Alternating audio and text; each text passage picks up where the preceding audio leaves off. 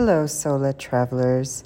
This is the third episode of Season 2 of the Sola Traveler podcast, and I just want to take a moment to thank everyone who has subscribed here or followed me on Instagram. We are really building a community, and more than that, we are all learning from one another about our fears, joys, and experiences. Now, if you're just joining, Season 1 is where you'll find all the practical tools you need to start your Sola travels. All the good stuff about safety, community, and developing skills like learning a new language or finding your tribe, wherever you may roam. But Season 2 is a little different this time around in that the episodes are going to be shorter. I think the last two were about 12 minutes, so definitely listen to those. And I'm going to start having some fun with some personal stories from my journeys. So remember, if you like what you hear, hit subscribe and follow me on Instagram at _Sola_Traveler, and stay tuned for the good things to come. On the last episode, I talked about my experience with curiosity in a dark alley in Nashville, Tennessee. That was an incredible time that took me on an adventure I'll never forget. But as often happens on Sola travels, the people I met that weekend weren't around for much longer. They stayed in the category of people I met on a Sola outing in my travels to Nashville. But sometimes life brings us together with soulmates. In the episode Finding Your Tribe from Season 1, I talk about the friends you will make on your Sola journeys, who will be with you forever. No matter how far away you are or how few times in a lifetime you see one another, you'll always share a special experience that the people who you come into contact with day to day just won't understand in the same way. But in this episode, I'm talking about a different kind of soulmate, a lover. A lover at first sight, actually, who, as of a week ago, became my husband. It was a rainy night in Mexico City. I was in the middle of the pandemic, and I was there to visit my friends and family and get a change of scenery from sunny but boring San Diego. And I often say the best thing about San Diego is Mexico, and it's true. Once you cross over the CBX bridge at San Isidro to the Tijuana airport, you can be anywhere in Mexico in just a few hours, and you're flying on national Mexican Airlines, so you're getting great deals.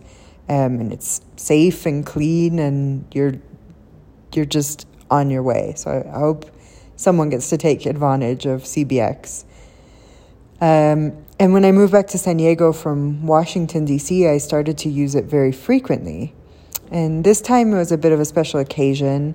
I was starting to feel the cabin fever of the pandemic, and the city of literally 22 billion people, Mexico City, was eerily quiet. There was no traffic coming from the airport. There was no music in the streets. Just the quiet nights accompanied by torrential rain and the occasional mezcal. But really not a whole lot going on. And I think everyone was starting to feel that loneliness. So I called my friend Tracy from my apartment, and I was complaining to her about some guy who had stood me up. And Tracy is really the most amazing woman when it comes to advice. She was in human resources at Tony Robbins and Deepak Chopra, and she currently helps lonely bachelors find their kindred spirits as a matchmaker. And Tracy also knew during the pandemic how hard it was for people to get out there and meet someone. But thankfully that night she wasn't taking no from me for an answer. She pushed me to put on a new dress, grab an umbrella, and go for a walk. And so I had no choice, so I did. I had met the owner of a little taco shop down the street, strolling by one day. And I think he was hitting on me, but I can't be sure. I think everyone's hitting on me, though. But nothing ever came of it, and I ended up just enjoying the company of what I decided was going to be my new bar, like my place to go where everyone knew my name. And the waiters were kind, and the manager was an actor by day and, a manager by night, but he always made me feel at home. And so that's where I went. So, a little background context. I was getting bitter, I think, after so many years of crappy dates and disappointing lovers. I just didn't find anyone who I thought was tough enough for me, for my lifestyle, for my opinions, for my mind, for my heart. Just couldn't find someone who wanted to do more than connect on a very superficial level. But that wasn't why I went out sola that night. I went out sola to learn about other people and to show myself that even if I didn't have a date, I certainly didn't have to stay home. So I put on this new dress. It's like this bodycon mesh see-through number with a yin on one side and a yang on the other, and a splash of perfume and some boots, and I walked down to Chico Julio, which is the name of the taqueria. And the manager brought me a mezcal to accompany my cauliflower taco, and then another mezcal, and then my all-time favorite in Mexico City, which is a carajillo, which is a mixture of licor 43 and coffee. So you're like really wired at that stage, but you have to try it. And then this friend of the manager showed up, just some guy in an old Hawaiian shirt and some jeans who looked like he had just got off a plane. And we started talking, and he was a film and commercial producer, and it turned out he did actually just get off a plane. And we didn't talk much at first, mostly just watched other regulars come by and do their thing and like try and get a laugh out of people in a little late night company. And you know, we were doing that too, but we weren't showing off. He was really quiet, actually, but I felt like we understood each other immediately. Like, they have to be a joke, you know?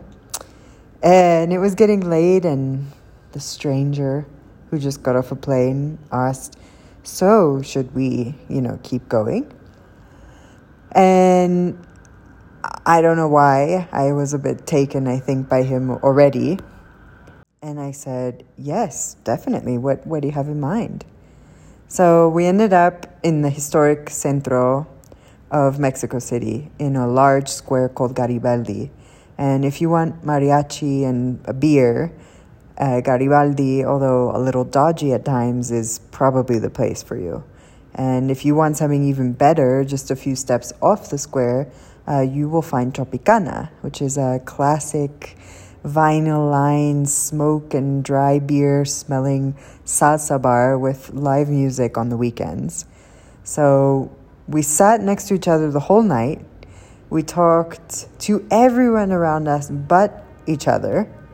And then somehow, as the night was wrapping up, could just feel the chemistry. Like we both knew we wanted to be together.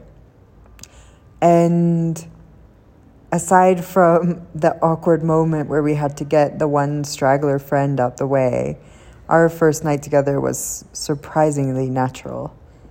I think 100,000 beautiful, painful, surprising things have happened since then, all the way to the day of our wedding last week. But just imagine if I hadn't gone out that night. Just imagine if I had stayed home wallowing in my misery or feeling like I shouldn't be going out alone because how pathetic I'll look, picking up guys in a bar. But all of those negative things I was telling myself, really, if I had stayed at home wallowing in my misery, who knows if I would have ever met the one for me. Who knows where we would be now?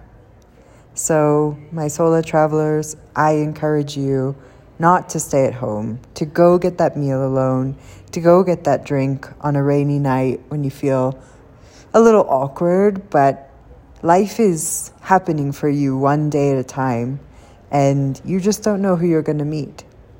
So, again, I hope you'll follow the Sola Traveler on Instagram, subscribe here to this podcast, and send me a message at thesolatraveler@gmail.com. You can find me there, and we can have a little chat if you're looking for any information about upcoming trips. or just want to chat.